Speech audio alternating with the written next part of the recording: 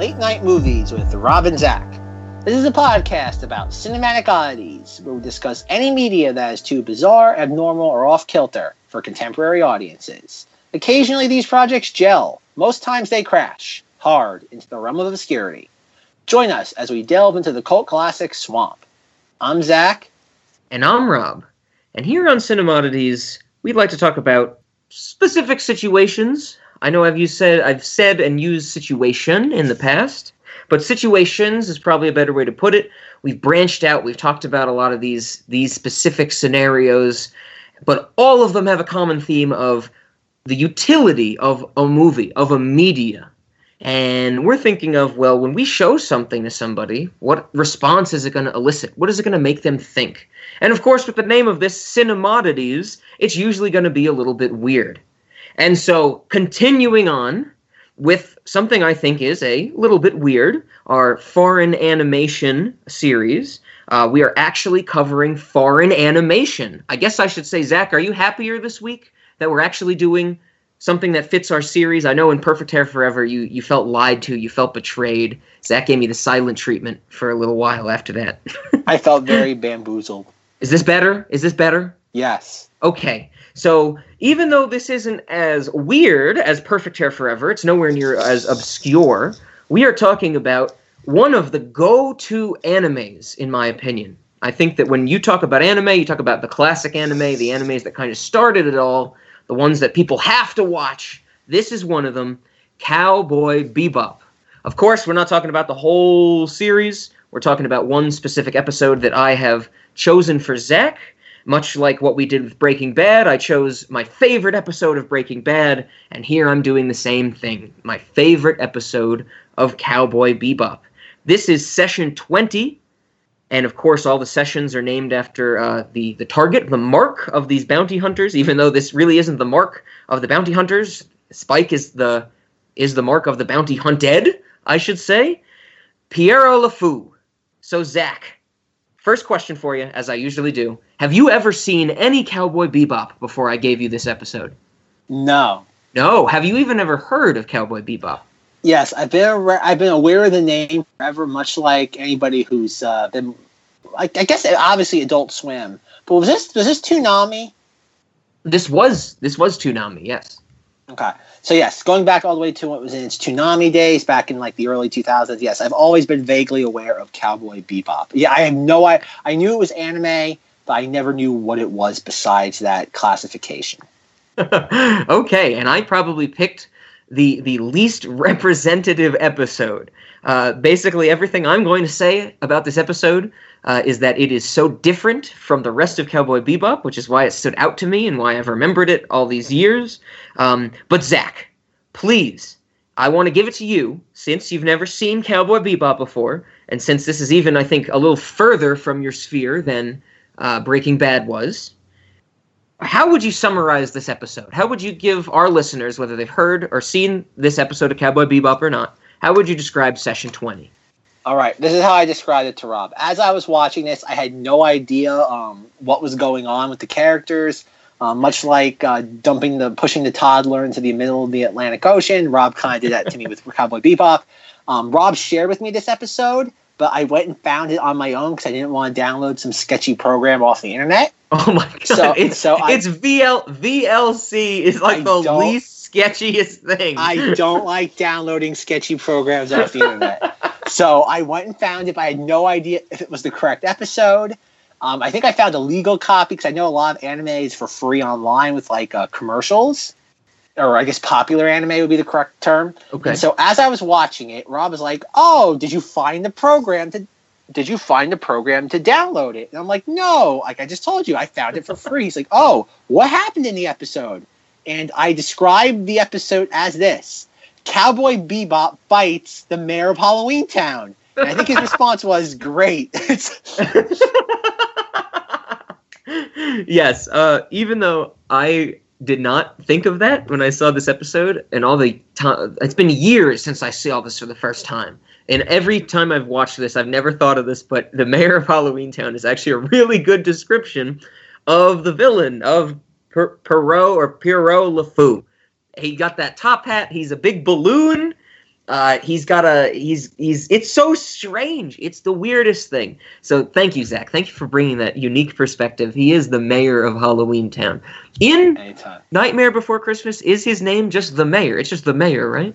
Yes, I'm pretty sure that's his name. Yeah, I think that's what it is. And that's what his name is in Kingdom Hearts as well. He's just the mayor in Jiminy's Journal. But yes, Cowboy Bebop fights the mayor of Halloween Town. That's a really good way to put it. Even I think that's a really good way to put it. That summarizes this episode in a very nice way. This episode, as I mentioned, is really different from the rest of Cowboy Bebop. Now, I didn't rewatch Cowboy Bebop before talking about this, or rather, I should say, it's been a little while since I've rewatched Cowboy Bebop, but I know that this episode has stood out to me for so long because it is so different. For Zach and for the audience, anyone who doesn't know, Cowboy Bebop, the premise is that we follow basically a spaceship of bounty hunters, and they travel the galaxy trying to get bounties and make money that way. Sometimes they get derailed with their personal shit, as shows usually happen in them. But in this one episode, they don't follow a bounty follows them. So, of course, even though it might have been confusing with the characters and stuff, Zach, was it clear to you at the very beginning of this episode, our main character, Spike, who I'm guessing you call Cowboy Bebop. Yes. He just happens to stumble upon the mayor of Halloween Town murdering people. That's how we start. Did you get that? Yes. I think I have a firm grasp of what happens in the episode. Okay. Good. So that's so interesting for this show. I mean, to take that perspective, it's different from what they usually do. They get an assignment, or they find someone with a huge bounty and they want to go track them down. He just stumbles into a gunfight. He literally stumbles onto a killing machine. I guess that's the only little tweak I would give to your summary, Zach. It's the mayor of Halloween Town if he was a killing machine. Well, are you more familiar with Nightmare Before Christmas lore? Is the mayor of Halloween Town actually a killing machine? In this town, don't we love it now? Everybody's waiting for the next surprise. No, as I was watching this, I was unlike Perfect Hair Forever, where after a while I really started to space out while watching it, and I questioned my existence and what choices led me to that exact moment, or series of moments. With this, I don't want to say mesmerized, but I definitely was hooked watching it. I have no idea. The version I watched was the original dub with subtitles. I'm not sure if that's how every episode is. So I had subtitles, and as I'm watching it, I have no idea what any of the characters' names are. Because the whole time I'm watching this, I'm like, is the main character called Cowboy Bebop? I'm like, is that his name? I had no idea. I'm like, I feel like I'm watching this. It's kind of like I don't know. Like, there's a great Simpsons joke where Homer Simpson meets Mel Gibson, and he has the quote. He says something about, like, Mel Gibson says, like, something. But I guess he's, like, giving up or something. And Homer turns around and he goes, I'm tired of running away. Did Braveheart run away? Did Payback run away? It's time we show those suits what we're made of. What are you doing? I'm tired of running away. Did Braveheart run away? Did Payback run away? It's time we show those suits what we're made of.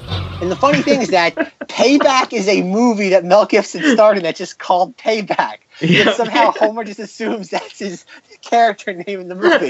His name is Payback. He plays the character of Payback. And that's what I felt like I was doing with Cowboy Bebop, and still am. It wasn't until about yesterday that I looked it up and realized the main character's name is not Cowboy Bebop. I'm a little disappointed in that. I think that's a more interesting name for the lead character. It's like, oh, look, there goes Cowboy Bebop. It's like the whole time as I'm thinking about it, it's like, wouldn't it be fun? Like, what are you going for Halloween as? I'm going as Cowboy Bebop. I found out the character's name was Spike. I'm like, that's so generic. That could be anything. It's like you saying, I'm going as Cowboy Bebop. So I have to ask this. I know we're getting off topic, or what your question was. What is a Cowboy Bebop? What is a Cowboy Bebop? You know what, Zach? As you were giving your answer, I was thinking this. I did not do my research well enough before this episode. Like I said, haven't rewatched this in a long, long time. if I remember correctly, Zach is probably going to have a field day in editing with pointing out all the places I'm wrong. He loves to do that. But if I remember correctly, the Bebop is the name of the ship that they travel on. Cowboy, spaceship. They're on a spaceship. They travel on a spaceship. They're on a spaceship? Yeah, they're bounty hunters, and they're in space. And so, like, the scene that takes place when Spike is all bandaged up after the first fight with the mayor, and Faye, the woman, like, eats the orange that he's trying to get to, like, that's on a spaceship. Oh. And then he like takes a spaceship to the amusement park at the end. I was questioning that. I'm like, wait, there's spaceships in this reality? So yes, I am fairly certain that the main ship that they all travel on, our main characters, is called the Bebop. Oh. Cowboy is, I don't think it's called the Cowboy Bebop. I think it's just the Bebop or something like Bebop and then another word or something like that. But cowboy is like a phrase, or, the term is used a lot in the series. And I think the end of the episode, the end of a lot of episodes, you see there's like a title card, and at the very bottom of the screen it says, "See ya, Space Cowboy." And that's like a quote from the first episode or something like that. And so that's where Cowboy Bebop comes from.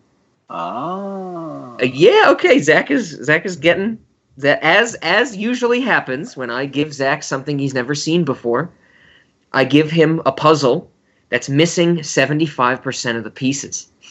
Yeah. And then when we talk about it, he gets that other 75%. And I'm glad he's accepting these puzzle pieces I'm giving him. Because in Perfect Hair Forever, he was like, if this is a quarter of the puzzle, I don't want to see the whole thing. No. But yes, I'm fairly certain that is where Cowboy Bebop comes from. I know the name is also something we have to talk about, very much tied to the music that is behind this show. So something that Zach did not get, you don't get from watching one episode.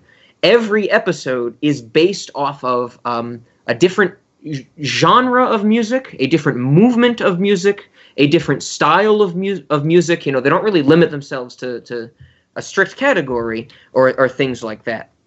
And this specific episode has always kind of been a point of debate for the Cowboy Bebop community, in quotes, because, I think we said before, everything has a community, but we don't know who makes it up. Back when I watched Cowboy Bebop, I got really into it for the first time. I looked into this because I was really into the musical aspect of it, and basically the consensus is, or the one that the category I fall into, is that this episode is carnival music, is theme park music, is video game music, and that type of stuff. Certainly mimicked by the last act of the episode, which takes place in Spaceland, which is like an abandoned theme park. So I just want to make sure that happened in what you saw, right? Yes. You got the amusement park? Okay, now I have to ask, did you get the scene, because this is the scene that I've been building up for Zach when I've told him about this, did you get the scene where Spike shoots the shit out of a Goofy animatronic? Yes, I did get that scene. What did you think of that scene, Zach?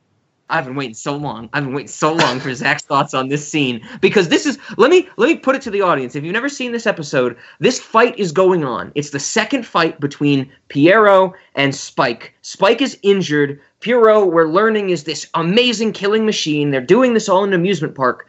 And just for like 30 seconds, Spike decides to stop what he's doing, stop the fight, and just completely destroy an animatronic person in the park that is Goofy. Like, it is Goofy. There's no way you can't say that is not like a characterization of Goofy, right? It's off-brand Goofy. Off-brand Goofy. That's a good way to put it. And so we just get a scene which is just gunshots after gunshots and kicks after punches on Goofy. What do you think of this, Zach? I remember it does go on for a prolonged amount of time. But it worked in the sense of what was going on. Like, he's in an abandoned amusement park. He's in an unfamiliar setting. Or at least I guess he's in an unfamiliar setting. I don't know what goes on. I don't know the other adventures of Cowboy Bebop. I'm not losing that, by the way.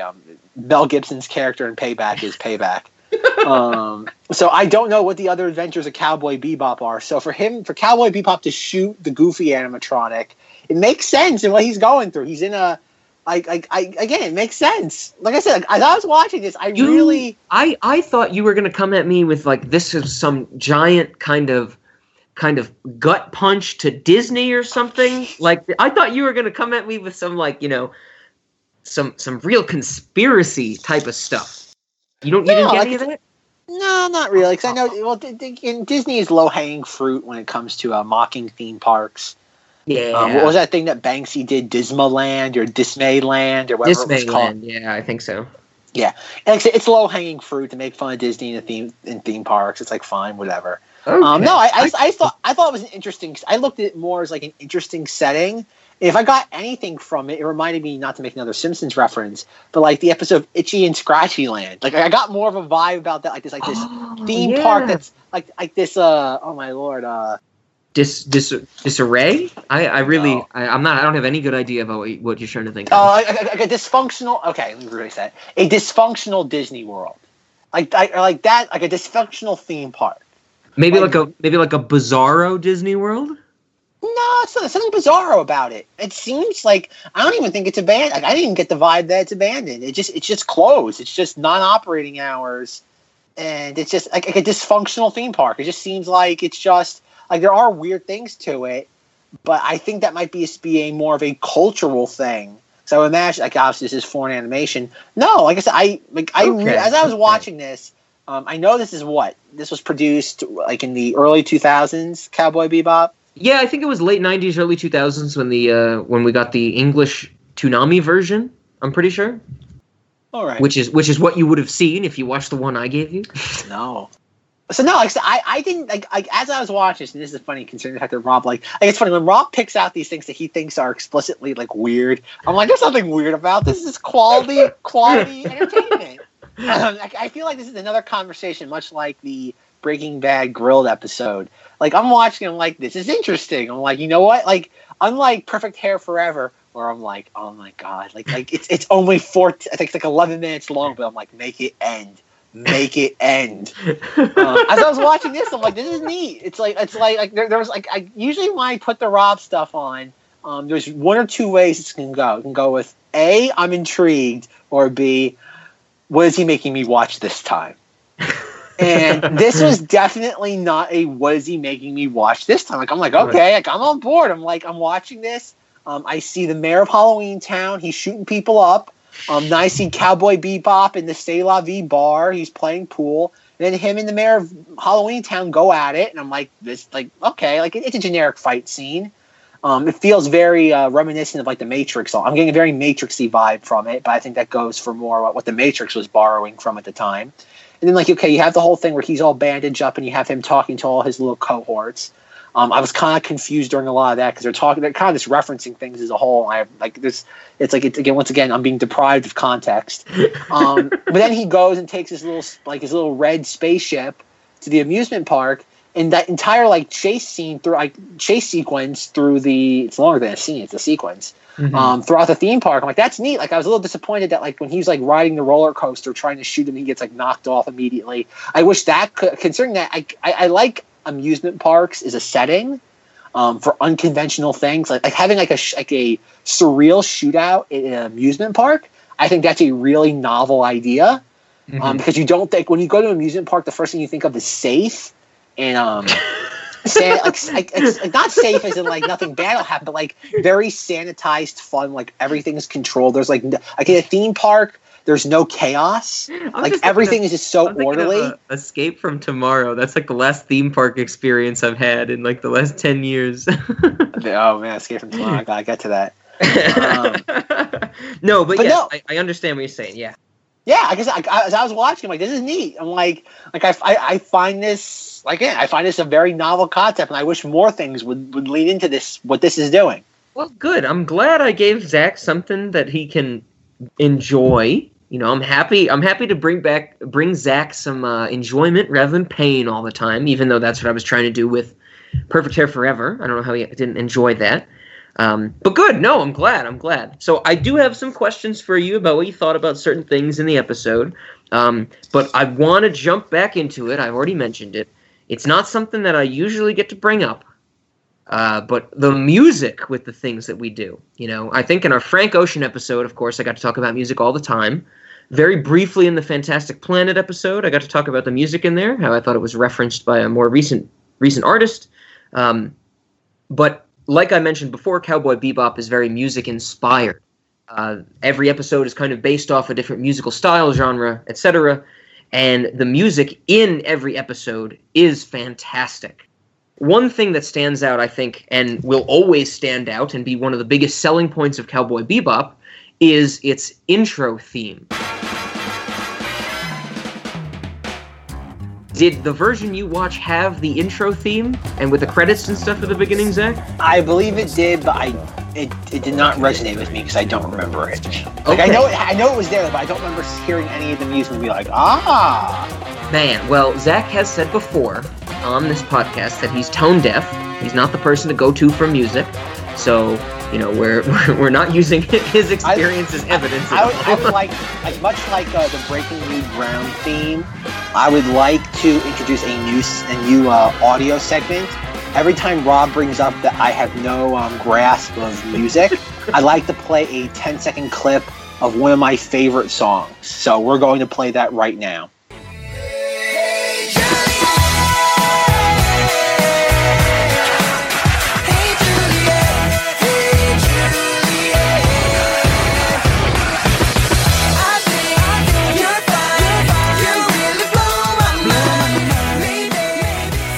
Okay. Bingo. I hated that. That was terrible. Okay. So the music in Cowboy Bebop, since I won't harp on it too much with Zach, since he probably had different music playing in the background during this, since he had subtitles.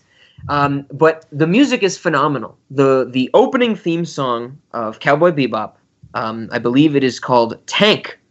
Just Tank with an exclamation mark. This has been covered by so many artists ever since Cowboy Bebop has started. It is completed or done by someone, a wonderful artist named Yoko Kanno. She also does a lot of the music for the show, and it is amazing. Tank is a great song. Tank is so good that I even have it on my phone. I keep all my music locally. I don't use any of those streaming services. I'm against streaming music. I think you should have the files. And this is one of the files I have on there, and it is great. So the music didn't stand out for you, Zach? You were more enthralled in the visuals of the mayor fighting Cowboy Bebop? Yes. The only time the music really resonated with me was at the very end, where obviously he throws the dagger at the mayor of Halloween Town's leg, and you had a little parade walk over him. Yeah, that stood out to me because you just have this this very simple carnival theme playing. It's this carnival march almost that's playing. Yes. And there's a slight envelope over it. There's a slight wavering tone to it. It's not just this is perfect carnival music. I feel like sometimes it dips down, it loses intonation, it gains intonation. It's like do do do do do do. It's a little wobbly and a little weird. It's great. Let's party!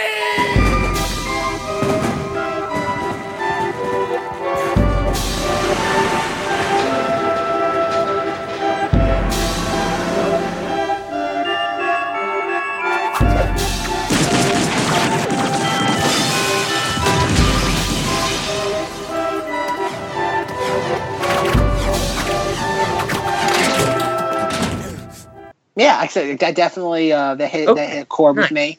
Nice. But other than that, I knew there was music over the credits. Mm-hmm. The music was different though, but I know that for a few my very little times I've dabbled in anime, I know credits seem to be a very bombastic with credits. Whereas with U.S. television, end credits really aren't given much to do with, considering we play commercials over end credits. Mm-hmm. But I know with a lot of anime they do that. They play more bombastic end credits themes. Yeah, they change it up. Yes. So, no, I noticed there was music at the end. I noticed it was there, but I couldn't tell you much more beyond that.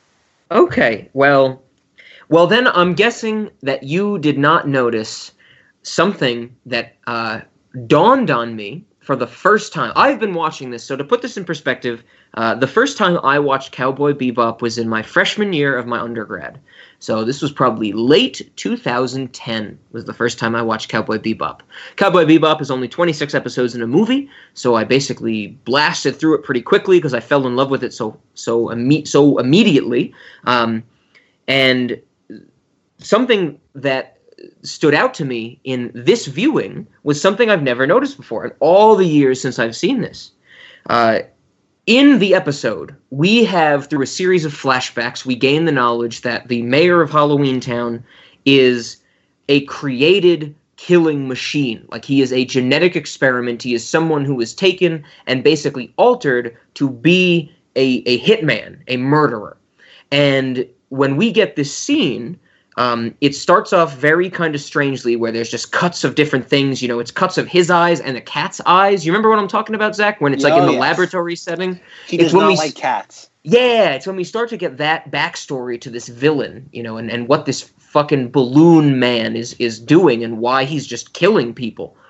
And in that sequence, there is a scene of a hallway. The camera starts, well, it's not, you know, the shot starts on like the ceiling, and it moves down to show our villain, Pierrot Le Fou, being dragged along like into a rubber room or something like that.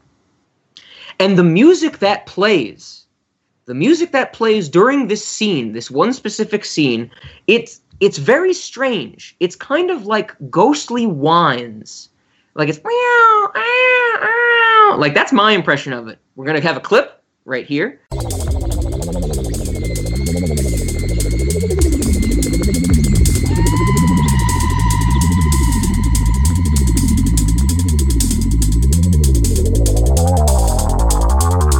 But this music is identical to the intro to the song Disappear by Dream Theater off of their album 6 Degrees of Inner Turbulence.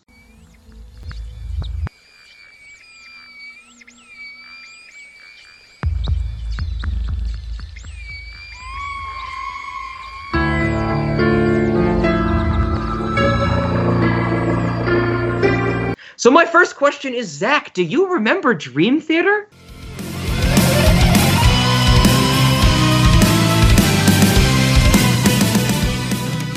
Pull me under. Yes! Pull me under. This is. I am so excited to talk about this.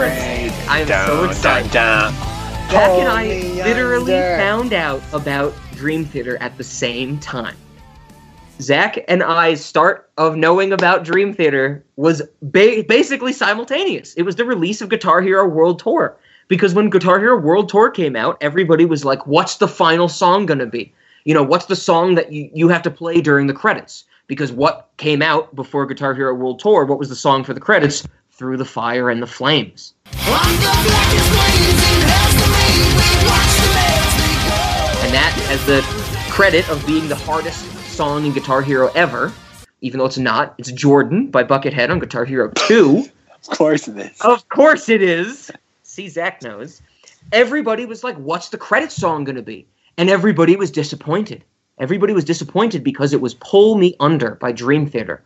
I had never heard of Dream Theater, and I heard this song, and I fell in love with Dream Theater. Dream Theater was my favorite band for quite some time. I would say there was a good, 3-year period. Dream Theater was my favorite band. I still love them. I think they lost their heart and soul when Mike Portnoy left back in 2014, I think.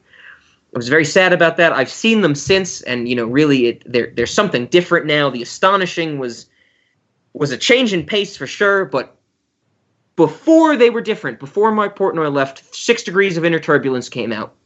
6 Degrees of Inner Turbulence is 2 discs. One disc, of course, is the giant song, 6 Degrees of Inner Turbulence. I think it's an hour-long song. The other disc is the other tracks that they have. Wonderful songs such as Misunderstood. That's a fantastic song. And we also have Disappear. And the beginning of Disappear is identical to this little segment of this episode of Cowboy Bebop. We're going to play these clips right now, But this doesn't even do it justice, because it doesn't matter. I could point out to you and be like, we're going to do the Cowboy Bebop first and the Dream Theater second, but there's no difference. They are identical. And here's the thing. I cannot find any source that has any connection between these two. Because the first thing I thought was, someone from Dream Theater saw this, they loved it, they liked that sound, they sampled it. That happens in music all the time. But I cannot find any indication of this. So, I think we have on our hands a fantastic, something I search for all the time. Zach has been spraying me with battery acid for the last 5 minutes, so I won't get off into this. But it's a wonderful, glorious musical coincidence where two artists came up with the same thing independently of each other. What do you think, Zach? Did you pick up on this? Do you agree with what I said? Do you still listen to Dream Theater? I have so many questions. Pull me under, pull me under. I take that as a yes to the last. Pull me under, I'm not afraid. Down. Pull me under. Somebody had mentioned Dream Theater. It's funny because we played Guitar Hero World Tour a lot in our junior year of high school. I was never fond of that song, overly fond. I preferred it. It was the other songs on that set list. But considering that game's now almost 10 years old, once every 2.5 to 3 years, that song will just randomly pop into my head, and I'll have to listen to it once, and I don't think about it again for 2.5, 3 years. Every once in a while, Dream Theater comes across my path, and I don't know why. And every single time someone brings up, first thing that comes to my mind is, pull me under, pull me under, pull me under, I'm not afraid. It's like a 14-minute long song, yet that 15 seconds is all I've pulled from it over the years. Okay, Zach, it's 12 minutes, first of all. Excuse me. But okay, so did you pick up in this? Did you get this Dream Theater? Did you jump out of your seat and were you like, oh my God, did you have the same reaction I did when you heard this? Of course. After Cowboy Bebop, The Mayor of Halloween Town, Dream Theater was third on my list. So in complete seriousness, this is something I'm really intrigued by. This is something I really, really like, that there's seemingly no connection between these two things, but they are literally the identical clip of sound. This is really cool to me. How do you not know that they just didn't sample it? No, so that's the thing. That's the most reasonable explanation. But the music industry and record labels, when samples are used, there are very strict laws and formalities about giving credit where credit is due.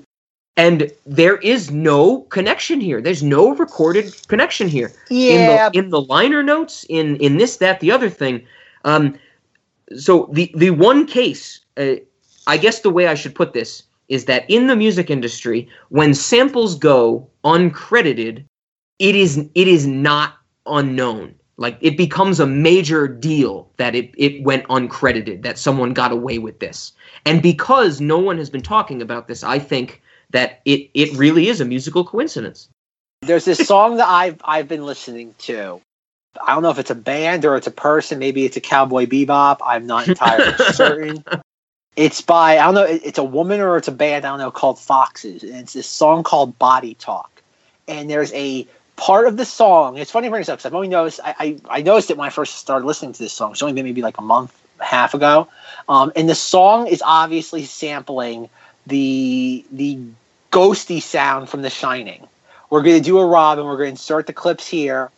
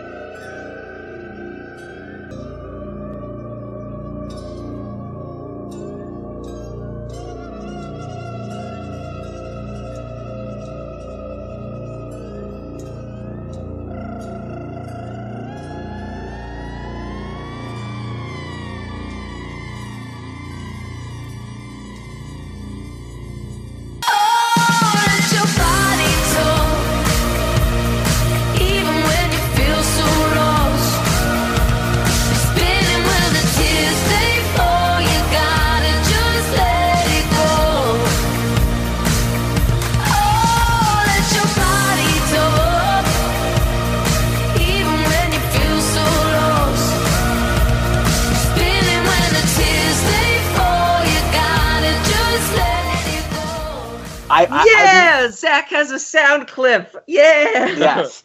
Put the breaking new ground clip. Oh man, we play all the clips all at once. We're doing a Zach music choice, a breaking ground, and we're doing something from a movie. And all these three clips, not the breaking new ground, but the two clips of the song I just played and The Shining, it's clearly being sampled, or at the very least, it's a facsimile homage. Okay. And I would imagine if I looked into this is going to be your homework between now and whenever this episode goes out, like in September. Yeah. You're going to look up and tell me, because you know to look for these things.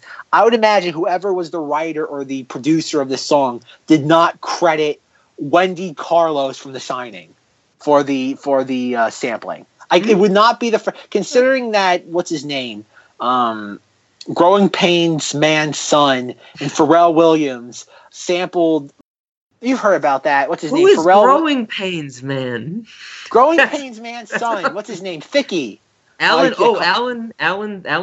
Yeah, Alan Thicke's son. Alan Thicke's son and Pharrell Williams had the song about rape. And I know you want it. Blurred Lines. Yeah, the rape song. And who's the one I hear about it every once in a while. I comes across my I remember. my yeah, I remember that. But that's an example of what I was saying, that it gets known. Like if you try that song was like a Billboard Top 100 a song.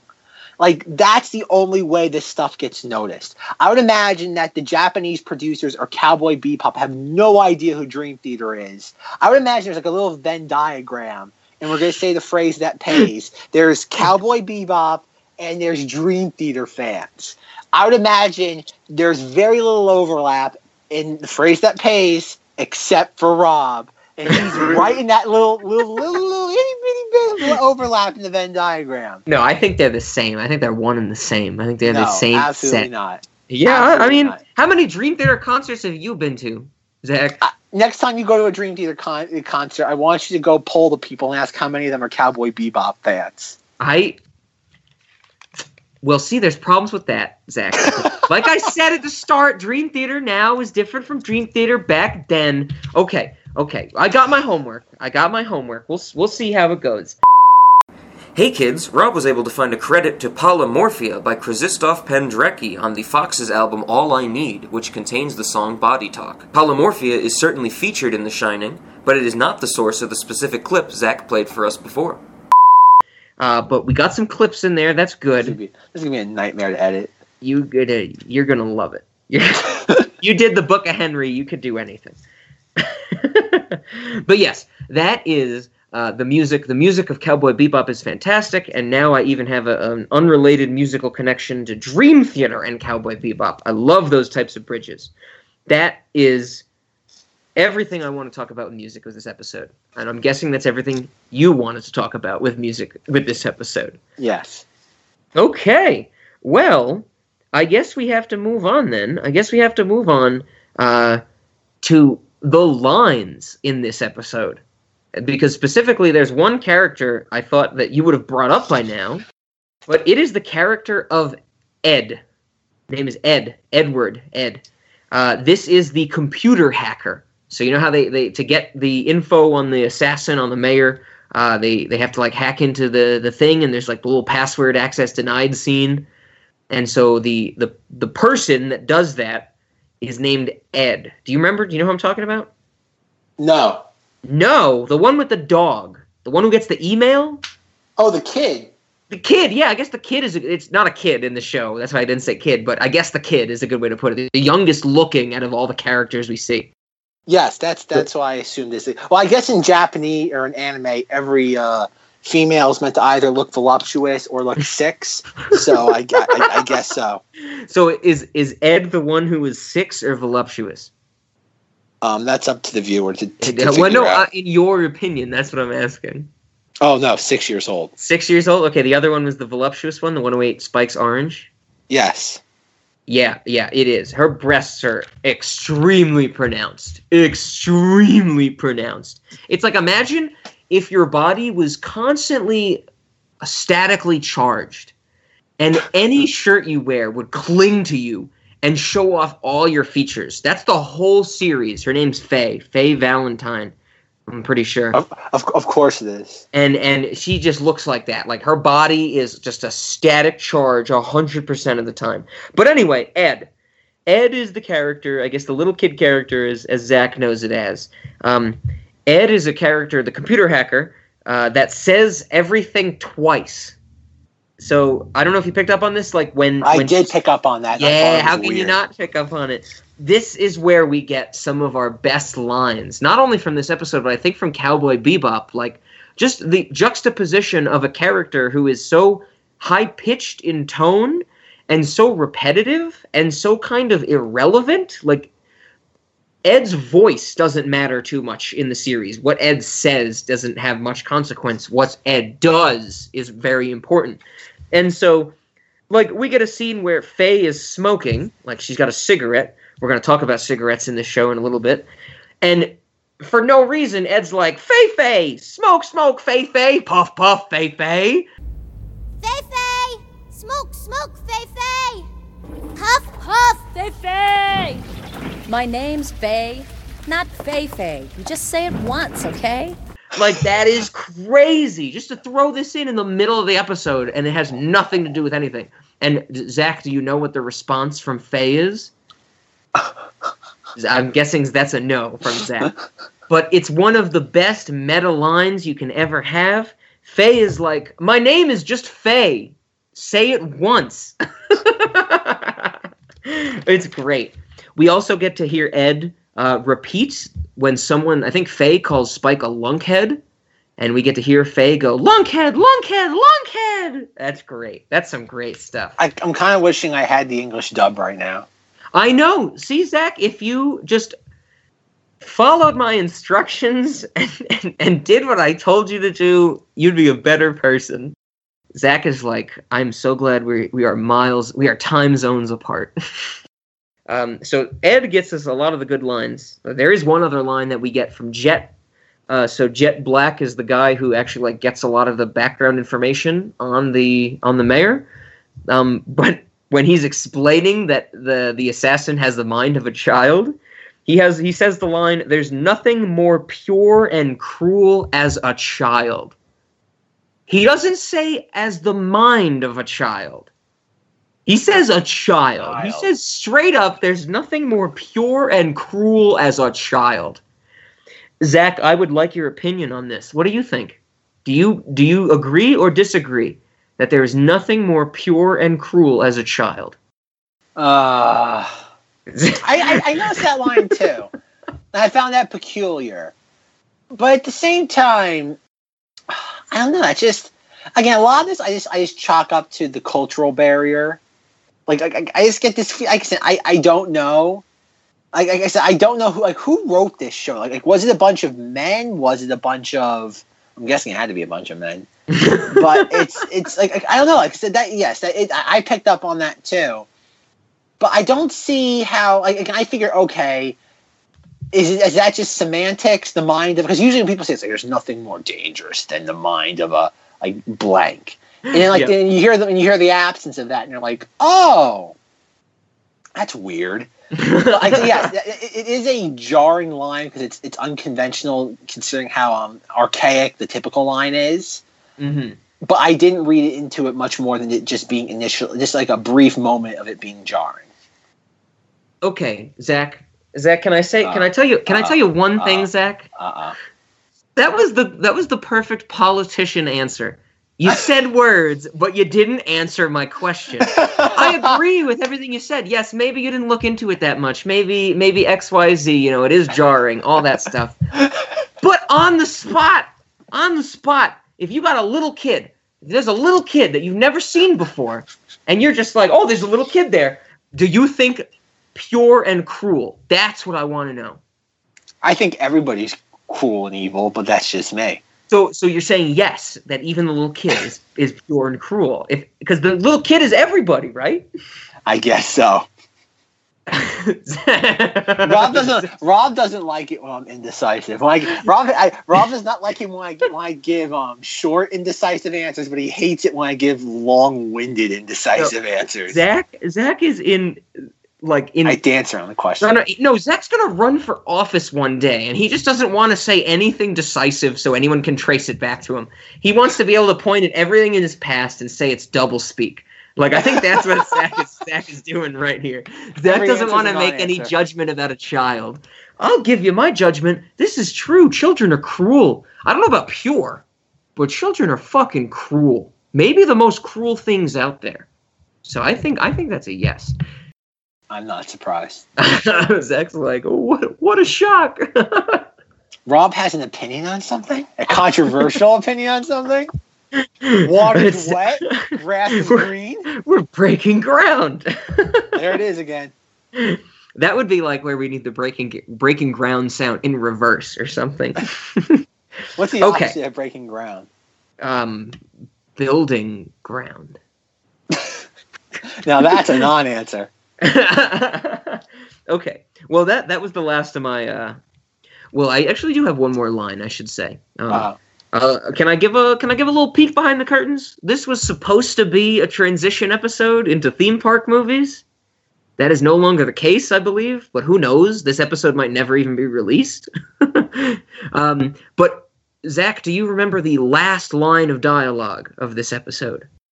I remember the parade, but I don't remember.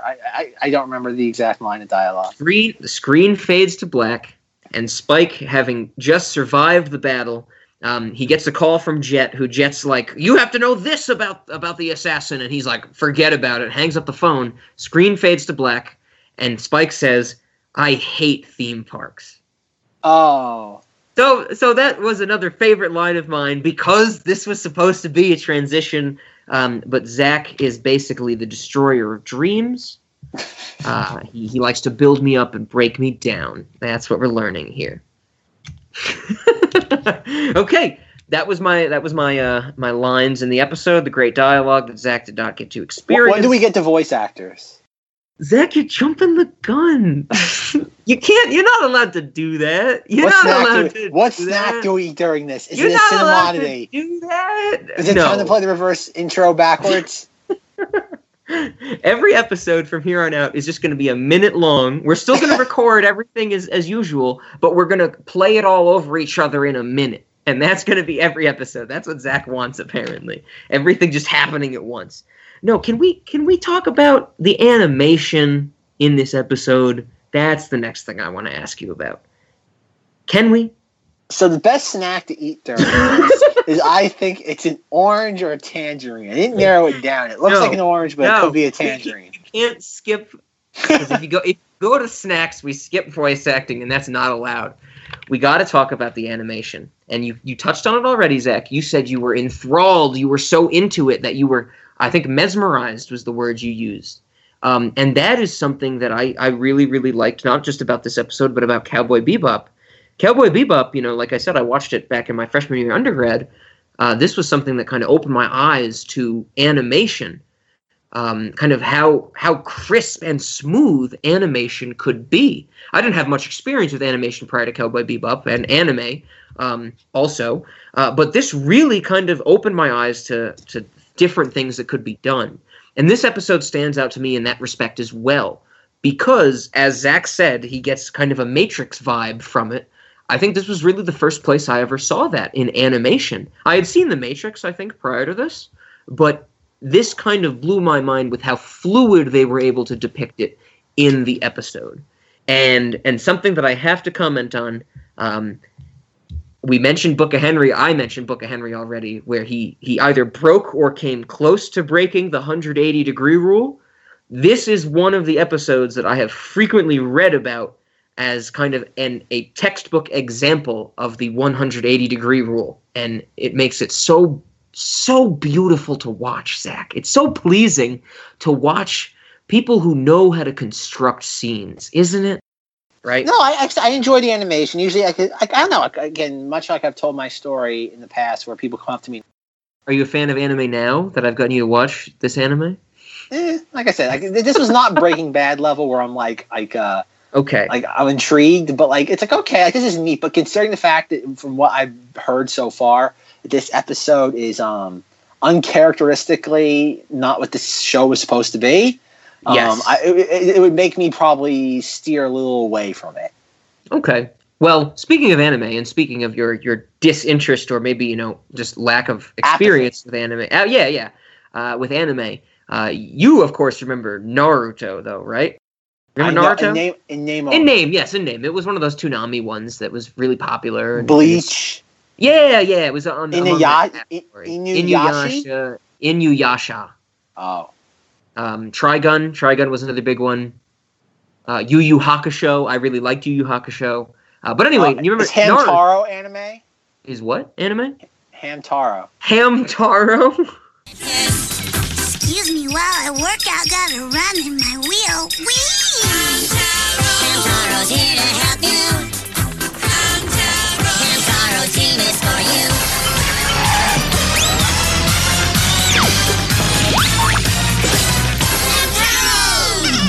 You remember that, right? I remember Hamtaro. I like you saying Hamtaro has given me flashbacks of Hamtaro, and I don't know if I can effectively talk about it. Is that what they were called? The Hams, I think so. This ham ham is delicious. Can we insert a clip of that right here? This ham is great. I think every episode we record from here on out will have the ham clip, the ham scenario in it. But yes, Naruto. So the last point on animation I have to bring up is I bring up Naruto because this is something I'm sure Zach does not know about. I'm sure he's not in the circles to know about this. When the Naruto anime first aired, one of the first story arcs in the Naruto kind of canon is them training for some next level ninja status. And so, this is when Rock Lee fights Gaara, one of the greatest fights in literary history. Remove the video from it. It's a great written piece of material. And in that sequence, in that story arc, you get Naruto fighting Neji. And Neji is a ninja, Naruto's a ninja, and they have a hand-to-hand combat sequence. And when this came out, someone was like, they ripped off Cowboy Bebop. And very famously, there's a video or a GIF or a GIF or a WebM or whatever the fuck they are these days, where they have a scene from Cowboy Bebop on the left, they have the scene from Naruto on the right, and the characters it's literally identical. Like they completely mimicked a fight scene in Cowboy Bebop in this episode of Naruto. And of course this became big news. They were like, "Oh my god, like this is basically the B-roll of animation. Like they just took someone else's sketches and put different characters around it." But Naruto animators swear it is an homage. Like I said, I assume Zach has never heard of this. Have you ever heard of this? No. No. What do you think? Just from me telling you, homage, sample, ripoff. How would your response? What would your response be to that? Probably somebody cutting corners, but the same. That's what I think. It's a B-roll, because that's how animation gets done. They do the skeletons without the detail, and then they fill in all the nonsense later when they're storyboarding. Were these both hand drawn or were they computer drawn? Cowboy Bebop definitely hand. Naruto, I'm not sure, to be honest. Good question. I know nowadays, like everybody, I think it's funny. Everyone talks about being an animator with modern day. Being an animator modern day requires no talent. You just type into the computer what you want the character to do, and it does it for them. There's no talent in being an animator these days, other than maybe character design, and designing backgrounds. But like designing spiky hair. Well, of course, when it comes to anime. But like I said, today, animation of the last 20 years, I would even maybe not even that, 15 years, I'd say, 15 years. At least in the 21st century, it requires no talent. You type into the computer. It's I love it when you see things like these new animated films. It's oh, this costs $200 million. I'm like, what? You just type it in the computer and you tell it what to do. It's not hard. It's because software licenses are so expensive. I believe that, and plus you're paying for. And I would imagine everyone's getting a nice salary for doing that. Yeah. So, like I said, no. I don't know. It depends. It sounds like someone cutting corners, and leave it to anal retentive fans or just overly nitpicky fans to pick up on something like that. Yes. I think that could be said for any fan base. Yeah, that's kind of my initial reaction when I first saw this, when I was getting into Cowboy Bebop and reading about it and the history of it, and this popped up, of course, because it was so popular. I was like, I never would have noticed that. like what percent of the viewing population really would have noticed that and taken issue with it. Like the only reason it became popular is because one person found out about it. And that is, you know, I'm not discrediting it. I've seen it. I believe it. But it's kind of like whenever you get information, it's like, does this change my life? That's a question you should ask yourself. And that didn't change my life. I was like, cutting corners. That's probably a good way to put it, like you said. But yeah, I still think it's interesting, though, that there's something so identical that, you know, these two animes have basically the same fight scene at different points in their series. Cool stuff. There's something I want to talk about that I don't think I get to talk about enough on this podcast. That every time I talk about it, you either shut me down or you edit it out. And you know, and so it's something that I really think the audience has never got to hear, that I would really like for them to hear. Can I go on? Can I give this segment? Can I do this? I'm taking your silence. I'm getting the spritz bottle out. He's getting the spritz bottle. It's been out, folks. Don't let him trick you. It's voice acting. I want to talk about voice acting, Zach. I want to talk about voice acting. I'm going to do it. This is a pretty short one. This is another pretty short one, you know, just like Perfect Hair Forever, because this is a short series. They don't have a lot of guests, and we only did one episode. And Zach, I'm not trying to, I don't know, kill you. I think every time I do voice acting, you feel like you're dying inside. I limited. I think I'm dying inside. Zach takes the spray bottle, turns the spray bottle on himself when I do the voice acting. But no, I limited myself to only the voice acting in this episode. So that's a little better, right? Oh man, he's showing some restraint. I'm some willpower. That's rare for me. Okay, so we have to start with the man, Spike Spiegel. He did all of Spike's Cowboy Bebop for Zach. He did all of his voice for the English dub on Toonami. Steve Blum. Steve Blum is a prolific voice actor. Steve Blum has done various voices for Regular Show. I think we've mentioned Regular Show on here before. He's Tank Dempsey from Call of Duty Black Ops Zombies. He's the American in the group of zombies. I'm very happy to announce I think we have hit 3 out of the 4 voice actors. The only one we're missing is Nolan North from the team of the Call of Duty Black Ops Zombies. But we'll get to him. We'll get to him, Zach. Zach's not even there, I bet. Steve Blum is Prompto from Final Fantasy 15. That's really cool. He's one of my favorite characters from Final Fantasy 15. And he does various voices for Star Wars Rebels. Yes, Zach, I saw that. Oh, look! I got Zach interested in voice acting. Someone does Star Wars. Isn't this cool, Zach? Zach is. He does Zeb. He does Zeb. So I didn't look into the full details, but I figured Zach would be here to fill him in, and he's Zeb. Who's Zeb? Zeb is one of the characters. He's the Chewbacca of Star Wars Rebels, except he can talk. So not Mala or Lumpy? No. We get Zeb? Damn. I want Mala.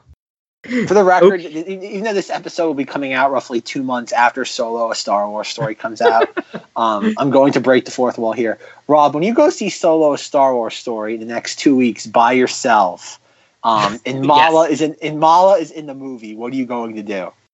Wait, is she going to be in the movie?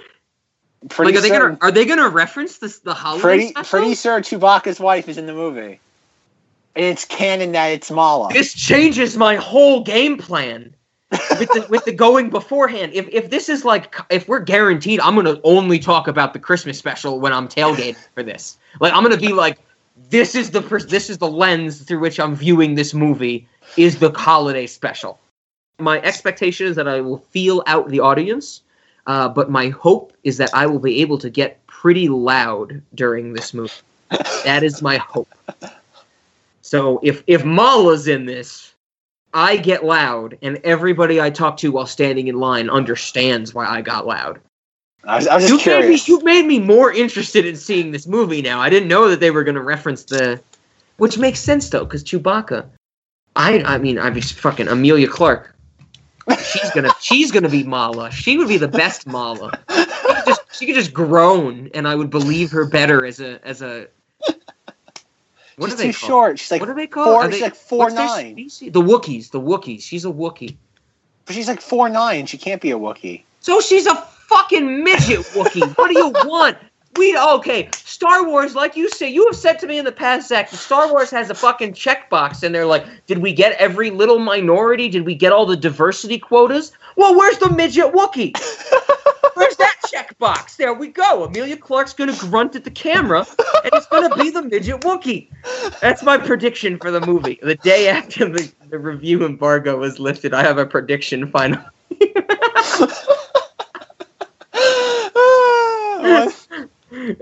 That's gonna be the cold open to the Solo review featuring Rob. That's gonna be the cold open.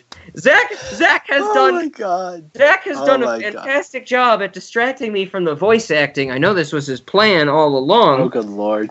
I have more. We got through one voice actor. We got through Steve Blum. You know who's next? Bo Billingsley. Bo Billingsley is the voice of Jet Black. He is the head of the bounty hunters. He is the one in the episode we watched that gets all the info about the assassin. He is Barrett. He is Barrett in every single incarnation of Final Fantasy VII that has voice actors. So, of course, the first Final Fantasy VII did not have voice actors. It was all text and just music. But when they did, Final Fantasy VII Advent Children, when they did Final Fantasy VII Dirge of Cerberus, and they needed voice actors, Bo Billingsley is Barrett. Does this make any sense to you, Zach? Sure. Bo Billingsley, Barrett, has a gun for a hand. The other thing that I found is that Bo Billingsley was on Murder, She Wrote. Have we ever talked about Murder, She Wrote on this podcast? Not recently. Not. We have before? I'm leaving the door open, just in case. Okay, I don't remember. I thought this would be a breaking ground scenario. Murder, She Wrote, great. Murder, She Wrote, of course, everybody knows, is a series about Angela Lansbury. She has the mystical ability to cause other people to commit murder wherever she goes, and that's what the series follows. And she writes about it. She capitalizes on her supernatural ability to cause murder and hate in people to be a writer. We'll get to it. We'll get to Murder, She Wrote. You know who's next? Wen-Dee Lee. So it's not Wendy. It is Wen, W-E-N, space D, D-E-E, Lee. Wen-Dee Lee. This is the voice actor for Faye Valentine, the one who is a literal embodiment of a static charge. She's also in Kiki's Delivery Service. She does a bunch of the voices in Kiki's Delivery Service. Have you ever seen that, Zach? I have not. That's a Studio Ghibli movie, very much like Spirited Away. Not as good as Spirited Away, in my opinion, but very similar. She's Lena and Bulma from Dragon Ball Z. You remember Dragon Ball Z, speaking of anime? I never watched that. Okay, Zach's weird. She's Lena and Bulma. And something that blew my mind, Wen-Dee Lee is the moon in Adventure Time. So in Adventure Time, there is a mini-series, an 8-episode arc, where Marceline's main vampire enemies come back to life, and basically the main characters have to fight them off while trying to protect Marceline. And there is one vampire that has the ability to regenerate. Like, if you damage her, she regenerates immediately. She's basically the Wolverine or Deadpool of the Adventure Time universe. This voice is scary. Like, this is the gruffest, like that is the voice of this character. You run in the path of my light. That's her voice? How can you lead me when I am your guide? Are you being literal or allegorical? Me no light! Run, Jake, run! But she said I'm running in her light! Who gives a dog? Just go! And it is the same person who voices Faye Valentine and Lena and Bulma and the Kiki's Delivery Service people. It is crazy. Ed, you remember Ed? You remember the kid that I was telling you about? This is the voice of Melissa Fawn. Melissa Fawn is not a prolific voice actor, but when she does provide her voice, she is fantastic. She had many roles in Final Fantasy Type 0, which of course not one of the main games. It was a PS Vita game at the start, I believe, which branched out.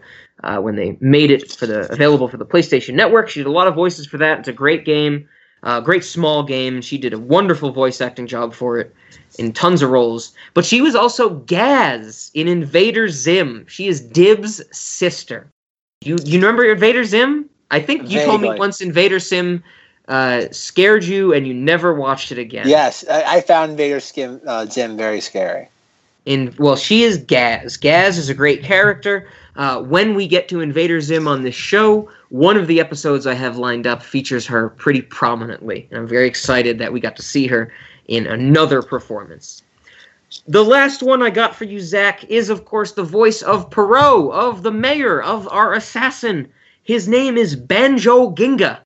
Banjo Ginga is this guy's name. I think once you told me someone's name like Gugu Mbatha-Thwawe or something like that, and you were like, "That's their name."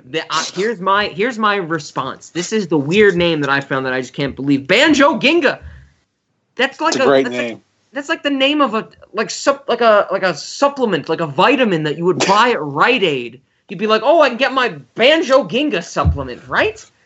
Anyway, sounds delicious. This is the voice of Perot, and the only other voice acting credit I could find for this person that related to our universe, Zach, because of course I'm always trying to find things that both of us can appreciate. I can't even say that with a straight face. This is the voice of Clayton, the enemy in Tarzan World of Kingdom Hearts. Oh, jeez. Now, another peek behind the curtains. A few weeks back, Zach bought Kingdom Hearts, the remakes, the PS4 ones, the 1.5 and 2.5, and he started playing them. Zach, have you gotten to Tarzan World? No, I'm still on the beach. Zach, you shouldn't admit that on air. No. that you're still on the beach. Zach hasn't even made it to Traverse Town, but when one day Zach gets to Tarzan World, Deep Jungle, as it's called, the villain, of course, is Clayton. Clayton is the villain. He wants to hunt the gorillas in the Tarzan movie as well. And in Kingdom Hearts, it is voiced by the guy who voices Perot LeFou. Banjo Ginga. Isn't that cool? Zach, how are you not just in awe? Well, no, is that what it is? Every time I go on my voice acting rants, you just kind of get glassy-eyed and start to drool because you're amazed by all these connections I'm making? Yes, it's all drool. Okay, good. I'm glad Zach is not dismissing it. He's just in awe of what I'm doing. That's it. That's all I got for the voice acting. Thank you. Thank you for letting me finally talk about that. All Zach. right, so moving on to my favorite segment. What snack do we eat during this film, Rob? Cigarettes. Like eat them, like chew them, smoke them. No, whatever. No, you're not topping that. You're not nothing we say after that's going to top that line. Wait, no, you got to give your answer. No. I'm sorry. My answer should omit your answer. No, I'm sorry. As the snack master, the connoisseur of context. Don't say it. Don't say it. The Lego maniac. I'm about to break my TV. I cannot, as the snack master, I cannot top eating a cigarette as a snack. I cannot top that. Sitting, watching Cowboy Bebop, and eating cigarettes. I cannot top that. Okay, You'll probably get sick to your stomach, but it's worth it because you'll be going through the same pain as the mayor of Halloween Town as he is stabbed in the leg. You will be sharing his suffering as Zach, you consume the cigarette. When you watch this episode, are you telling me that you did not get the overwhelming desire to smoke a cigarette? No matter what any sort of media I watch, I have the overwhelming urge to smoke a cigarette. This one wasn't like off the charts, though? I think, as much as it is to say, I know it's not politically correct. If you want your character to look badass, all you gotta do is give him a pack of cigarettes and a lighter. And you definitely get that vibe from that. I think Rob's having a seizure right now. I am so in agreement because, like you said, maybe it's not politically correct. Maybe it's not something you should ever go on record saying. But, Zach and I were young at the same time. What was the big thing they told us? Cigarettes don't make you look cool. From my childhood, the one thing I remember is they don't make you look cool. Well, guess what? They fucking do. They do. They objectively do. I don't know what it is. I think that it makes you look cool. Maybe not just cigarettes. The act of smoking. The act of smoking a small cylinder of material makes you look cool. That's just a fact. That's a fact of the universe. Zach, well, yeah, Zach can disagree. Zach can think that, like, Bigfoot doesn't exist. That doesn't change the fact that he does. It's a fact of the universe. Smoking makes you look cool. And this episode made me want a cigarette so bad that is the snack we have to eat during it. You don't smoke the cigarette. You eat the cigarette. Yeah, I've seen cats do it, so why would it be bad for us? What cat are you feeding cigarettes to? Well, no. I'm putting my foot down. Zach interprets what I say strangely sometimes, but I did not say I'm feeding a cat a cigarette. You don't smoke the cigarette. You eat the cigarette. Yeah, I've seen cats do it, so why would it be bad for us?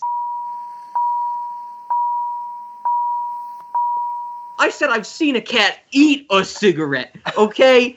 I did not feed the cat the cigarette. You got fucking cigarette butts on the ground, and there's a fucking cat, and the cat's a dumb animal, and it's just like, what's this? I'm gonna eat it. And it eats a fucking cigarette.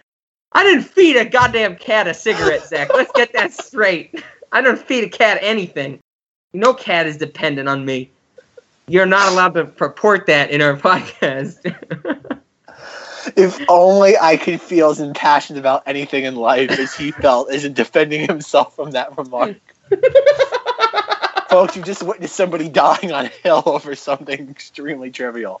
You'll never see a greater example of that ever again. No, this Zach has his politician answers where he doesn't want anything traced back to him. I am steadfastly laying the foundation. I've done some fucked up shit that we've talked about and will talk about, but I've never fed a cat a cigarette. That is past my line, okay?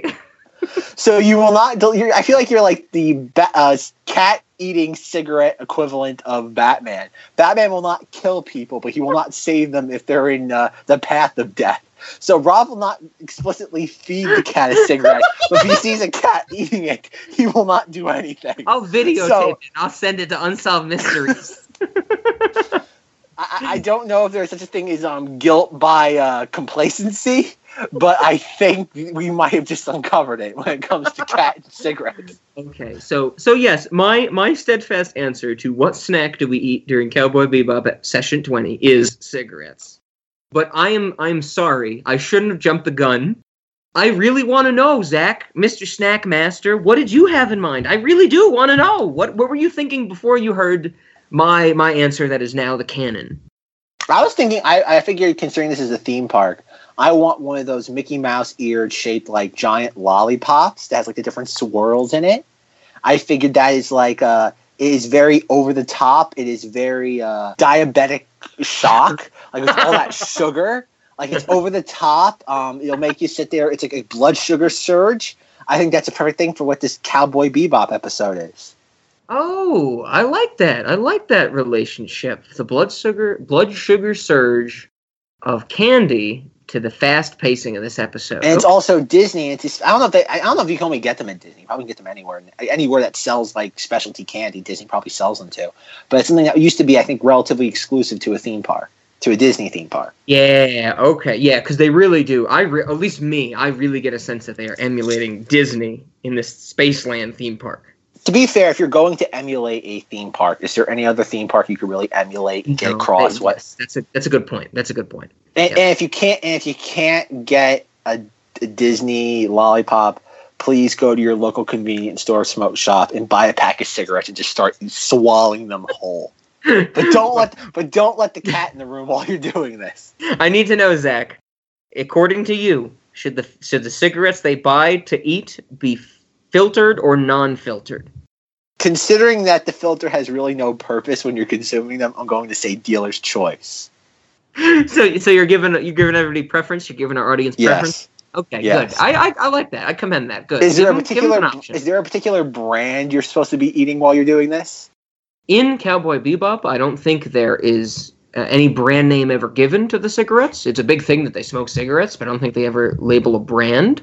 But I mean, you gotta go good old Camel or Marlboro, right? Like, keep those businesses in company. They gotta be hurting. You think we can get them to sponsor us? Think we can get Camel to sponsor us to advertise cigarettes? That'd be my dream. Having a podcast that's sponsored by a major tobacco company. There's no greater pleasure in life. I was really happy that Zach got us involved with a Titanic person, but I might be more happy if Zach gets us involved with a tobacco person. I'd love to have much like the Cinemati's business card that's going to have a CSU logo plastered all over it. Wouldn't it be even better if we had like a little like Marlboro Man in the corner? Oh, man. Okay. Any other snacks that you thought of? Any other that popped? No. I can't top cigarettes, so. Can't top cigarettes. Okay. I've unleashed the beast. We're eating cigarettes. Okay. Well, Zach, before we get to our one final, most important question, I have a question that I would like to pose to you. This is a question now that I think that I know we are going to talk about in our next planned episode. So, once again, peek behind the curtains, jump of the gun, whatever you want to call it. The next episode we have planned to talk about, the next media we have planned to talk about, is Akira, another piece of anime, but a movie rather than an episode of a TV show. And I told Zach a few weeks ago that when I watched Akira, I thought of a really interesting question for thought, a thought experiment. And I was thinking I would pose it to Zach during our Akira episode, but I've said, hey, I'm saying right now, hey, let's give it to Zach now. Let's get his initial response, let him think about it, and then come back at me. In the Akira episode, we're going to talk about this big time. But Zach, I want to pose a question to you right now. And literally, it's for you to think about. Okay? You got the gist of what I'm going for? Is that an uh-oh or an oh no? Uh-oh. That was an uh-oh. Okay, good. That's a yes as far as Zach and I are concerned. When I ask Zach a question and he says uh-oh to me, it means yes. Okay, Zach, can you prove to me that you have had free will in your past? That's the question. Or any questions about the question. Can you prove to me, can you, as one human, prove to me, another human, that you have had free will in your past? That's the question. Any first impressions? Throw them at me. I'd love to hear them. You know what? It might not be too late where he is, but where I am, it's too late to be getting into this philosophical nonsense. Okay, so good. I'm going to sleep on it for a week. Good. That's okay, because first responses can be brash, can be emotional. I'm surprised Zach just didn't start cursing at me and hang up the phone call that we're recording on. But yes, it's an interesting question. When we talk about Akira, we'll talk about why I thought of this. And we will talk about my opinion on this, because as Zach knows, I love thought experiments. And really, this thought experiment, can you prove you have free will? This is the follow-up to the Clone Wars thought experiment. Can R2-D2 have a language? So this is the next big one, Zach. And we know where we stand on the beeps and the boops. But now we're talking about free will. So Zach's going to sleep on it? Cool. I had to get it out there. Zach's going to think about it. Zach's going to lose sleep about it, hopefully. But when he comes to me next, I want to know, if you had to prove to me that you have free will, how would you? And can you? Okay, Zach. Do you have any other questions? Any other questions for this episode? I think there's only one left. What was the thing that you said during the Sophia the First episode that was just as bad as the cat eating the cigarettes? What was the... Well, you said something in that episode that was really messed up that you got very defensive over. You felt alarmingly defensive over. Was it something about how kids shouldn't believe in their parents or something?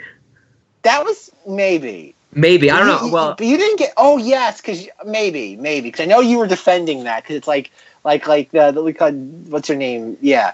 Abigail II. I don't know. There was something in that episode where you said something. I know. I haven't listened said something. To it. You've listened to it sooner than I have, if not at the same time. So I mean, I don't remember. There was something in that episode that you said that you got alarmingly defensive over, and I think or you said something extremely controversial. You gave a hot take. The cat one is good. The cat one is really good. I didn't plan on it. The cat one was shockingly, like alarmingly defensive. Like there's something. Well, because that's the fucking fucking truth. I'm not feeding cats cigarettes. Like, Cigarettes are too there's damn a line, expensive. Zach. Like, clearly, I will say and do crazy shit, but there is a line that I steadfastly believe in, and you found one of the things that is beyond that line. I like to imagine that after we end this phone call, Rob's gonna go out to like his porch with a little like fishing line with like cigarettes baited to it. He just go fishing for cat. It's like, come here, kitty, kitty, kitty. As Rob drags a cigarette. Like, you can catch, like, you can like some people like do like a prank of like a dollar bill on the edge of like a fishing rod. Rob does that, except it's cats and cigarettes. He lures cats into his basement. Oh man, I'm alarmed by this. You have no idea. As a cat lover, I am seriously alarmed by this. I like cats too. I like cats better than dogs because they're quieter. I love cats so much. That's why I indulge them on their preference in cigarettes. Like Rob goes into the gas station and it's like with like his pet cat and it's like, well, so what do you want, Mr. Snuggles? No. He wants a Marlboro. My cat likes the Virginia Slims. Today my cat wants the Winstons. Today my cat wants the no-filtered Indian spirits. Meow. And the clerk's like, sir, does your cat smoke these? No, I feed it to him. He gets them mashed up into a bowl. No. He licks it. I have a flat whisk I bought specifically for my cat's cigarettes. Oh my lord, this is awful. Good. I'm glad I started This is a new meme. session. This is gonna be a meme now. Rob feeding cigarettes to cats. Oh, okay, Zach. Well, I have one question left. I have absolutely one question that I think I have an answer to. I actually think I have an answer to it this time. Uh-oh. Well, the question is, how do we end this episode? But I think I might have just had a thought on how we do it. What do you think about the theme song, Tank, of Cowboy Bebop, but in reverse? You know what? After what we've discussed, I don't think there's any pleasant way to resolve it or tie up in a nice bow. So. I think what you need, Zach, what our outro needs is we'll play Tank in reverse, but over it we will put Action Hot Dog. Dude, la la la la la. What do you think? Absolutely not. Okay, Nope. Zach's agrees. Nope. I'm in The agreement. foot is firmly placed down for Action Hot Dog. Dude, la la la la. Okay, tank reverse it is.